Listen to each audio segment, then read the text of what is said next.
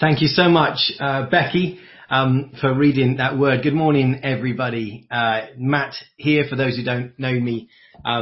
It's just fantastic to be starting a brand new series today. And we're looking together at the book of Acts. Such an exciting book, just so packed full of things to learn, things to be amazed by, and things to seek God for. Really pleased to be starting this off this morning. Our series is called When Jesus Builds His Church. When Jesus builds His church. So if you've got Bibles, please do have them open. We're looking at Acts 1 to 14, as Becky read this morning. Now, I don't know where you're sat. I'm sat in a conservatory surrounded by all sorts of bits and pieces. You just get to see this bit, but all around me are all sorts of things. I wonder where you're sat, and if you just look around what you're surrounded by. You see, we're all surrounded by so many familiar and I guess mundane things in our lives that we take for granted. Furniture, ornaments, the watch on your wrist, the computer, I guess, or tablet that you're watching on, the shoes you're wearing. If you're in the kitchen, you might see a toaster or a Hoover, a microwave, a dishwasher, a packet of beans, a can of beans, a packet of spaghetti. There's so many things that we have around us, and we just take them all for granted in this modern life. Yet not a single one of them appeared by chance. All of them, if you like, have a backstory. Could we bring up the PowerPoint, please, Richard? And I want us to think about origins this morning, the origin stories of things. I mean, we'd ask the questions like, take any single object. Like, where did it come from? How did it come into existence? Who invented it or discovered it? How did I end up with a Clipper tea bag in a Bodum China cup with a splash of Asda West Country milk? And if we were to explore that, we'd be taken on a voyage of history and sociology and science and technology and politics and agriculture and economics that would probably fascinate and surprise us. But hey, we haven't got time for that. Let's just enjoy sipping our tea, yeah? But you know, sometimes knowing the origin story behind something can actually really help us understand it better. Sometimes rediscovering the how and the why behind something actually can inspire us, utterly change our thinking about it. This morning, as I've said, we're starting our new series called When Jesus Builds His Church. We're going to have the utter privilege over the next term of exploring the origins of something that so many of us who are tuned in this morning probably actually take for granted as a reality of our day-to-day lives. We're going to be looking at this, well, not just local, not just national, but multinational, history-shaping, utterly extraordinary movement that is still growing and still shaping the lives of billions of people in almost every country in the world, nearly 2,000 years after its beginning. Certainly some dreadful things have been done throughout history by those purporting to be part of the church. They've used its name, but actually they've misused it and twisted its values. And yet still the church has carried on as a light shining in the darkness. And billions of people have come to know life-changing hope, healing, forgiveness, purpose, meaning, and have come to a real relationship with Father God through Jesus Christ, just like Rob was praying about. And this is all because of the witness and testimony of the church. You see, even for those who are not part of a church, they couldn't deny the impact, the social, political, economic, educational impact, legal impact that the church has made, architectural impact, you name it, on the modern world, on society, on the world throughout history. But how did it all begin? How did such an enormous and extraordinary movement that we take for granted so often actually begin? Well, the wonderful thing is we have the most amazing insight into how it all began. The book of Acts right here in our Bibles. If you're not familiar with the scriptures, you're looking the first half of the Bible is called the Old Testament, and we come into the New Testament, which begins to talk about the life and work of Jesus. And then we get to this book, Acts. And here it is right here in our Bible. And it tells us the incredible story of how a tiny group of the earliest brothers and sisters went on to start this movement that would utterly change the world. And in fact, as we go through this series, we're going to discover and we're going to focus on the fact that at every stage it wasn't actually them that did it. Just like Meg was talking about. It wasn't them who really started this movement, but it was Jesus who started it. It was Jesus who built his church and continues to build his church even today by the presence and the power of his Holy Spirit. So let's be honest, friends. As Creech Baptist Church, we are sat at a moment in history. And we're beginning to plan how we might step forward into this new post-lockdown season. But I don't want us to think that, Matt's showing us Acts. We need to kind of copy exactly what we discover in Acts, as if we're in the exact same situation and context. We're really not. We can no more recreate the early church than we can recreate the ancient Roman Empire. But my prayer is that as we see how Jesus began to build and shape his church in those earliest days of extraordinary challenge and growth, that we might too catch some of the founding values and passions that were set in motion all those years ago, so that we might be inspired to press in for more of Jesus. Invite him to move more amongst us, to shape us for the challenges that we face. We're not looking for the church to be restored back to exact historical context and ways of the earliest Christians, but our prayer is as we look again at the origins of church, now how it all began, we might be renewed and refreshed and inspired again as we step forward into all that Jesus has got for me and you, for us, as his people today. Can we go to the next slide? So let's look together with fresh eyes and expectant hearts at the beginning of it all. And as we wind right back to the beginning of church, we'll see that it all began, next slide please, with a little group of ordinary people and a wonderful promise. And that's where we want to start this morning. So let's start with this promise. You see, it was a promise from Jesus that said this: I will come to you. I will come to you.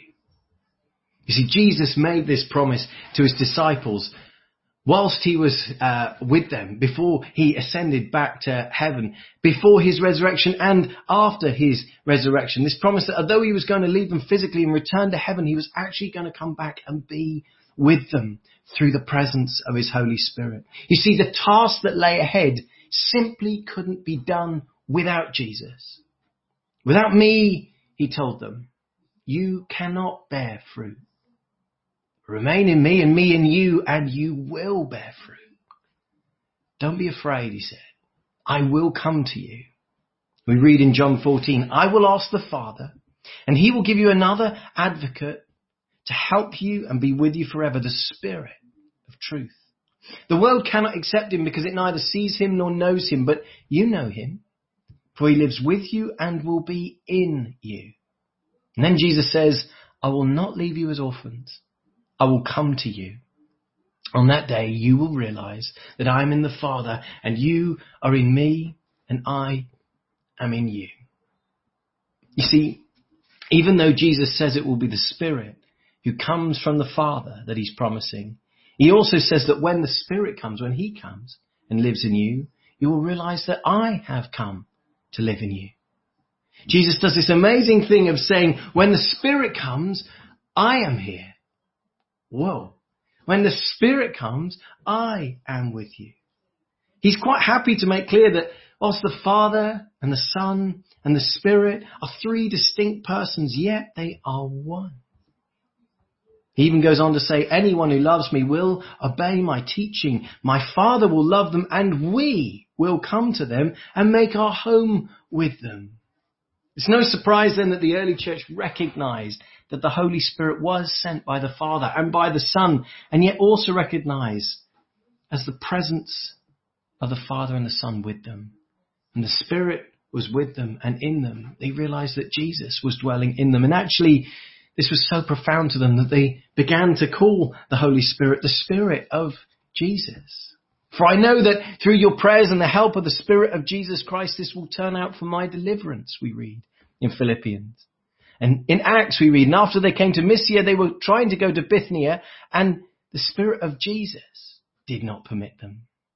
And in Galatians 4, because you Gentiles have become his children, God has sent the Spirit of his Son into your hearts. And now you can call God your dear Father. Wow.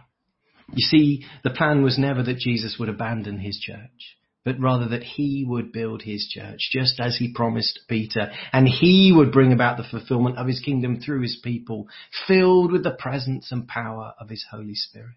This was his promise. I will come to you. And this is the promise at the very origins of the church. And so as Luke begins the book of Acts, we read, he says, my first book was all about the things that Jesus began to do and teach through the Holy Spirit before he was taken up into heaven. This book then, Acts, which really is the second half of Luke. So if you've read the Gospel of Luke, this is Luke chapter 2, if you like. This can be considered to explain all the things that Jesus continued to do. If Luke is all about the things Jesus did before he went to heaven, this Acts is about all the things that Jesus continued to do after he ascended to heaven through his Holy Spirit with his people. As Meg said, we can call it not just the Acts of the Apostles, but the Acts of Jesus through his Holy Spirit in his people. You see, it's crucial to notice in those final 40 days before Jesus ascended, what it was he actually spoke to them about. What was Jesus going to press home to them before he ascended to heaven? Well, there are two key things. We read he taught them about the kingdom of God, and he promised them that the Holy Spirit was coming. In fact, I want to tell you, these two things are utterly inseparable. You see, God's perfect plan has always been that his wonderful kingdom rule will be experienced on earth just as it is in heaven.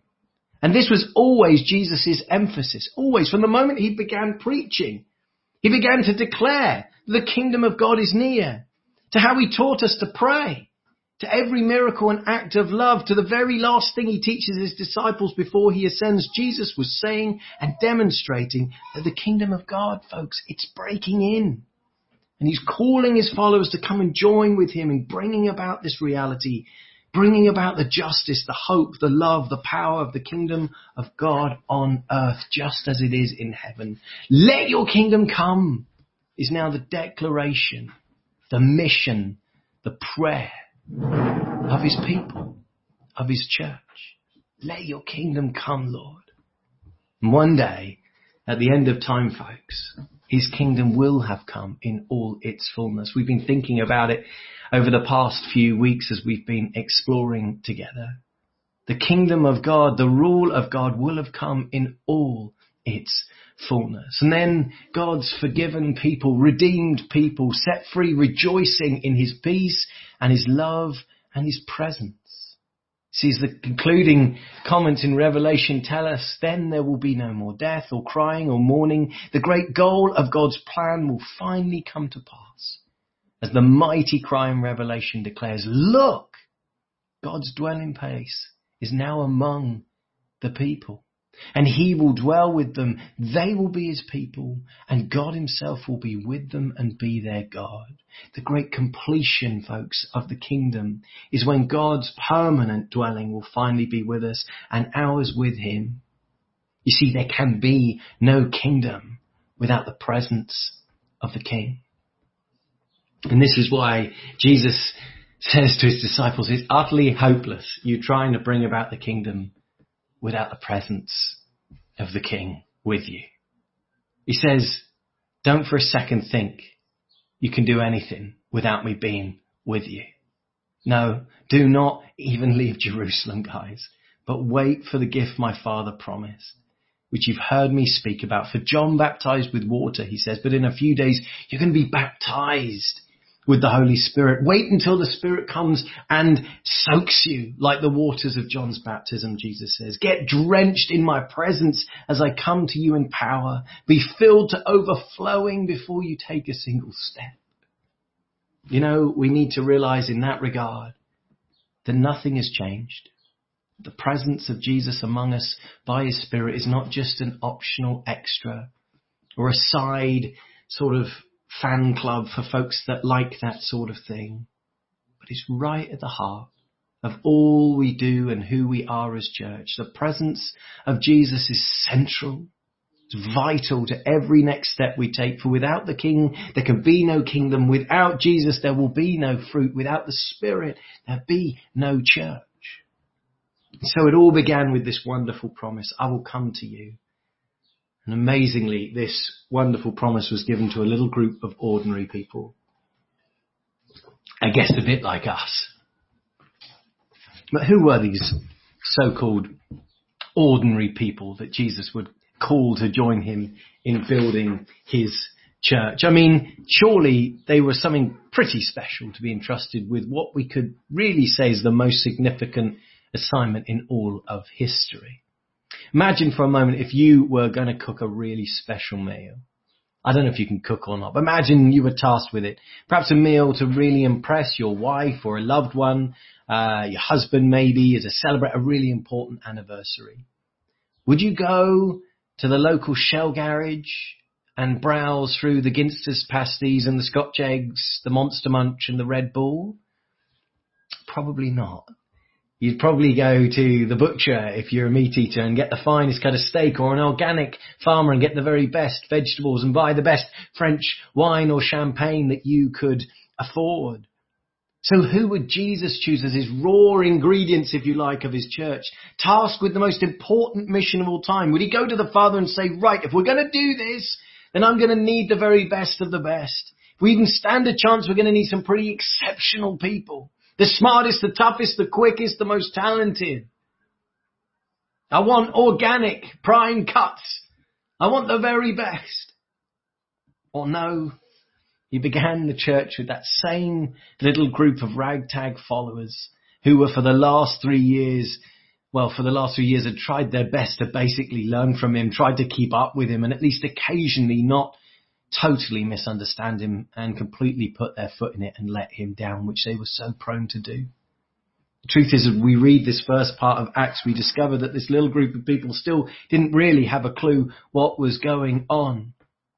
We can go to the next slide. We read, after everything Jesus had taught them about the inbreaking of kingdom of God, and after the promise of the Holy Spirit, they still turn around to him and ask, Jesus, just listening to that, just to clarify, Lord, are you at this time going to restore the kingdom to Israel?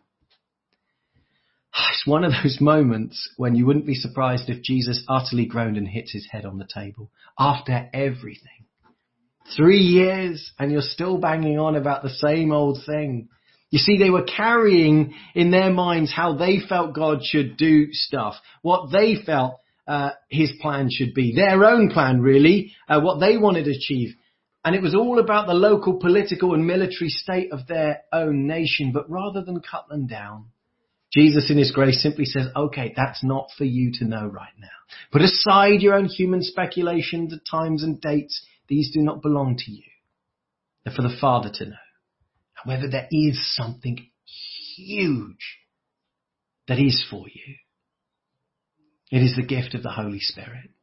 And once you receive him, you are going to be my witnesses. Yes, in Jerusalem, but also in Judea and Samaria and to the ends of the earth. You see, their vision was tiny in comparison to the mission God had for them. His plan was so much bigger than they could ever have realized. His plan was for them to utterly transform the world. And to be honest, if they tried to grasp that at that point, they'd probably just have frozen in shock and fright. They'd have probably locked the door and never come out. It's too big. They could never do that. I mean, it's easy for us looking back now to say, well, they could. But if they'd have realized that this little bunch of people were called to change the world, I mean, what were they going to do? Okay, chaps, get out a bit of paper and pen or a papyrus and some ink, changing the world. How do we start? You see, they were learning actually that they needed to trust that they were part of God's plan. It was his plan, not theirs, that was what matters. It was his ways, not ours, as the prophet says in Isaiah, for my thoughts are not your thoughts, neither are my ways your ways, declares the Lord. The heavens are higher than the earth, so are my ways higher than your ways, and my thoughts than your thoughts. You know, this is a truth that every generation of church since has needed to realize. If you're a new Christian, you're still trying to explore what God's all about, don't worry if you don't understand it all. Know, all of us, that we are part of God's big plan.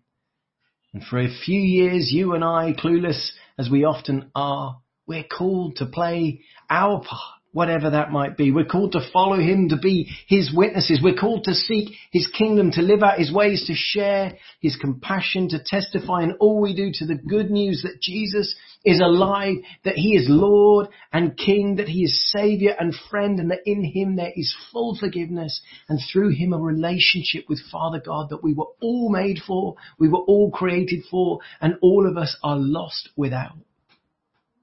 Friends, perhaps more than ever right now, we may feel like we don't understand in that big plan how we fit and what we're going through really is part of it. But that's okay. I just want to say we can utterly rest confident in the fact that God is on the throne. He knows the beginning from the end, even if we don't know which way up to hold the map. Probably got it upside down and back to front most of the time. Perhaps now more than ever, we need to be seeking his ways, not ours, his priorities, not our bugbears or our hobby horses. Church may look and feel different going forward to what I'm comfortable with or you're comfortable with, but that's okay. We need to lay down our own agendas and say, come Lord Jesus, have your way. Have your way among us going forward. And do you know what? The Spirit is stirring up some new and wonderful things in you guys. I've had so many emails of folks saying, I just feel the Spirit is saying this, or maybe not even that language. I just sense God might be wanting me to do this. And there are ways of how we can reach out with Jesus' compassion, how we can love our community, how we can show practically and spiritually that Jesus is here and that he loves this world, and that we have a message of good news for the broken and the lost and the hurting. And I just want to say to that, yes, Lord, more of that. Let's do this. Let's follow him together, whatever it looks like. Church is changing, but let's not be afraid. Let's be obedient to the Spirit as we go forward. So having spoken his final words about God's amazing plan for the world that they're going to be part of, and the wonderful promise of the Spirit coming to be with them, it's at this point that Jesus returns back before their eyes to heaven. We call it ascending, going up, but he didn't just shoot up like a rocket up into space. No, he returned to the heavenly realm where he sits in the right-hand side of God, ruling. That's where he is today. Jesus is in heaven and he's reigning. We read that a cloud covers him from their eyes, and don't think it's just an ordinary bit of precipitation. This is going to be similar to the cloud of transfiguration, the top of that mountain. It's the cloud of God's glory that cloaked Jesus, and then he was not with them anymore. His risen physical body went into the heavenly realms, and the disciples are just left awestruck, and if I'm honest, yet again, totally clueless. And that's all right. They all end up just looking into the sky thinking, right, it must be something to do with the clouds. It's as if no one has a clue what to do now. They just keep staring at you. You can imagine, so is that it? I have absolutely no idea. Peter, what are you doing? What, me? Yeah, well, I'm just looking at the clouds. Okay, that's good, because that's what I'm doing. This ragtag bunch all stand there craning their necks. It's as if God realizes they still haven't got it. And in his grace sends two angels. Two angels appear with them. And I love that rather than reveal themselves in the sky, which have been really helpful. See, we were right to look up there. There's the angels telling us what to do. No, they just turn up next to them. You can almost imagine the angels joining them going, so what is it that you guys are looking for? Just wondering if that little fluffy white cloud up there might be Jesus. Perhaps not. No.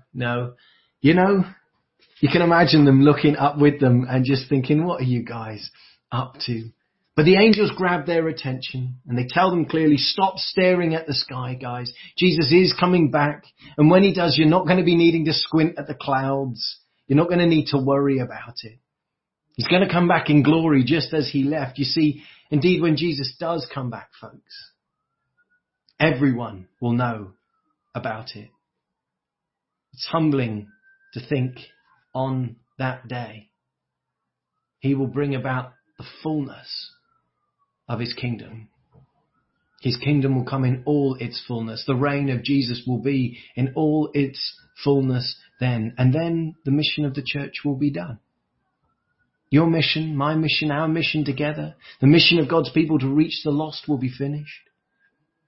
It's too late then to say, oh, I wish we'd try harder. I didn't realize it would be over so soon. We don't know the day when Jesus is coming back, but we do know when that day comes, then our mission is over. We can't then say, well, can I have another go? This is the clarion call to the church. Be my witnesses until I come again. The very same call resounds to us today, to our generation. Yet as I look at this little bunch of ordinary people, I get the sense that they probably felt far from up to the call. My guess is not only were they largely clueless, but they probably also felt exhausted. I'll be quick now. If we can go to the next slide. We read that they now return back to Jerusalem and they go to hang out together in the upstairs room. And I'd love to tell you that they were like a crack team of soldiers, trained and poised now, ready at a moment's notice to go, but like a coiled spring, if you like, full of potential energy, ready to burst into life when the whistle blows and the door opens. But humanly speaking, I simply don't think that's probably what they were like.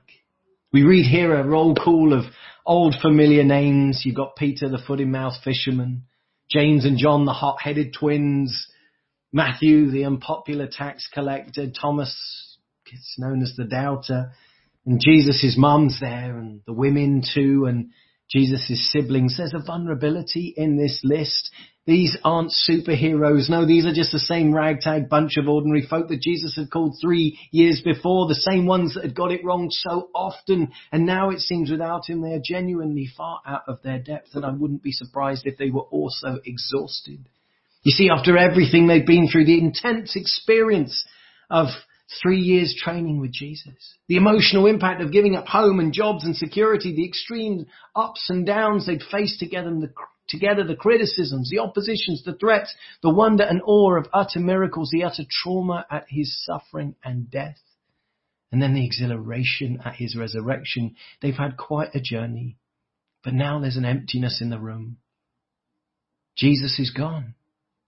It must have been a very strange feeling that week in his absence, like the eerie quiet after a party when everyone's gone home, the flat after the adrenaline. Perhaps they felt like they actually had little more to give. Perhaps if someone had walked into the room and said, right, let's get cracking, they'd have all sighed. We'd say in today's day and age that they probably needed a holiday for a month, maybe a year. Far from a coiled spring, they were probably more like a deflated balloon. I wonder, do you recognize that feeling this morning? Perhaps that's how you're feeling after this year, and I think many are. The thought of everything ramping up again, well, for a few there is probably a sense of, yes, I can't wait, but for many, many others there's going to be a sense of, well, I'm not sure I can cope with the thought of it all getting busy again. Perhaps as we look upon this fairly clueless and probably exhausted group of disciples, we really do empathize with them. Perhaps we too feel like that. I don't know if I can do this next stage. I don't know if I have the strength. I need a holiday for a month or a year, or actually let's make that a decade. But what if I was to tell you this morning that that was actually the very place those early disciples needed to be? That this was exactly what they needed to feel if Jesus was going to build his church. Humanly speaking, empty, exhausted, totally aware that they simply couldn't do it themselves. And perhaps that's exactly the place God has brought many of us to right now. Because when we're empty humanly, it's then that we become hungry for God. And I want to finish with this thought. The next slide, please. You see, on their own, this little group would get nowhere. On their own, there would be no church, no mission, no fruit, no joy, and they knew it. And so we read that they just joined together constantly in prayer. They just kept crying out, Lord, we need you. Come, Holy Spirit, we need you. Lord Jesus, come and be with us. They were hungry. And if history has taught us anything, it's when God's people are hungry for God, that he loves to come and fill us up. You see, each one of them was known and loved by Jesus. It wasn't a mistake that they were there. Each one of them had a part to play in the mission of the church that lay ahead. Indeed, this little group were about to change the world. But to use the words of the prophet Isaiah, it was not by might nor by human power, but by the Spirit of God that they would do it. And so this is where the church started, with a wonderful promise from Jesus saying, I will be with you. And a bunch of people who didn't have a clue and knew they couldn't do it even if they did. But a bunch of people that were hungry for Jesus and cried out for his presence. Friends, as we go forward, as we step into the plans that we have to worship in person once more in the building from the 27th of June, as we step into a new season of mission and ministry in a world that has changed and continues to change, as we seek to see lives transformed by Jesus, and as we recover from the year that we've been through and seek to prepare ourselves for the challenges that lie ahead, let's start by recognizing more than anything, we need Jesus. His plan, not ours. His strength, not ours. His presence before we take a single step. As we're honest about our tiredness and our anxiety, if we're feeling weary or unsure, I want to say to you this morning, don't give up. Don't drop back. Don't walk away. Don't drop off every commitment you've made and despair or criticize or look for fault or get cross or angry. But let's get hungry. Hungry for more of Jesus. Hungry for more of his Spirit at work among us. Hungry for his renewing, his strength, his gift, his miracles, his power, his breakthroughs, his thoughts, his ways. Let's get praying. Let's get worshiping as individuals, in our life groups, and as we gather together as church on the run up to coming back to the building. Because when God's people cry out for more of him, he loves to come and fill us afresh. There's no doubt that the Lord's doing a new thing, and church will never be the same again.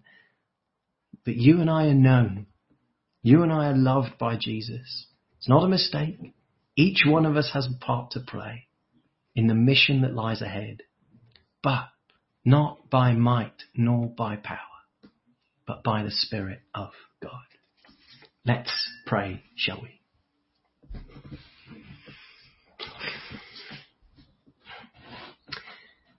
Just want to invite you, if you are feeling exhausted this morning, if the thought of ramping up again makes you want to go and lock yourself in a cupboard and hide away, if you're feeling like you're not quite sure which way up to hold the map, which way's forward and which way's back, and if you're feeling like you can't do it in your own strength, then you're in good company this morning. And I invite you, let's get hungry for Jesus. Just hold out your hands if you want to at home for a moment. If you know you need more of him, then hold out your hands in front of you as just a way of saying, I'm open. And let me pray. Loving Jesus, we know as we step forward, we can't achieve anything without you. You have called us to be your witnesses, to join you in your mission, to see your kingdom come. But Lord, let us not leave this place unless your Spirit, your presence goes with us. And Lord, as we hold our hands out now, we just say to you, we are hungry. Come, Holy Spirit. Come and fill us afresh even this morning. Come and give us strength and hope and joy. Come and set in us a fire again to see more of Jesus, to see more of Jesus at work among us. His ways, not ours. His strength, not ours. Come, Holy Spirit, come and touch and renew. Come and refresh. Come and strengthen. And come set a fire ablaze in us again. For we ask it in Jesus' name. Amen.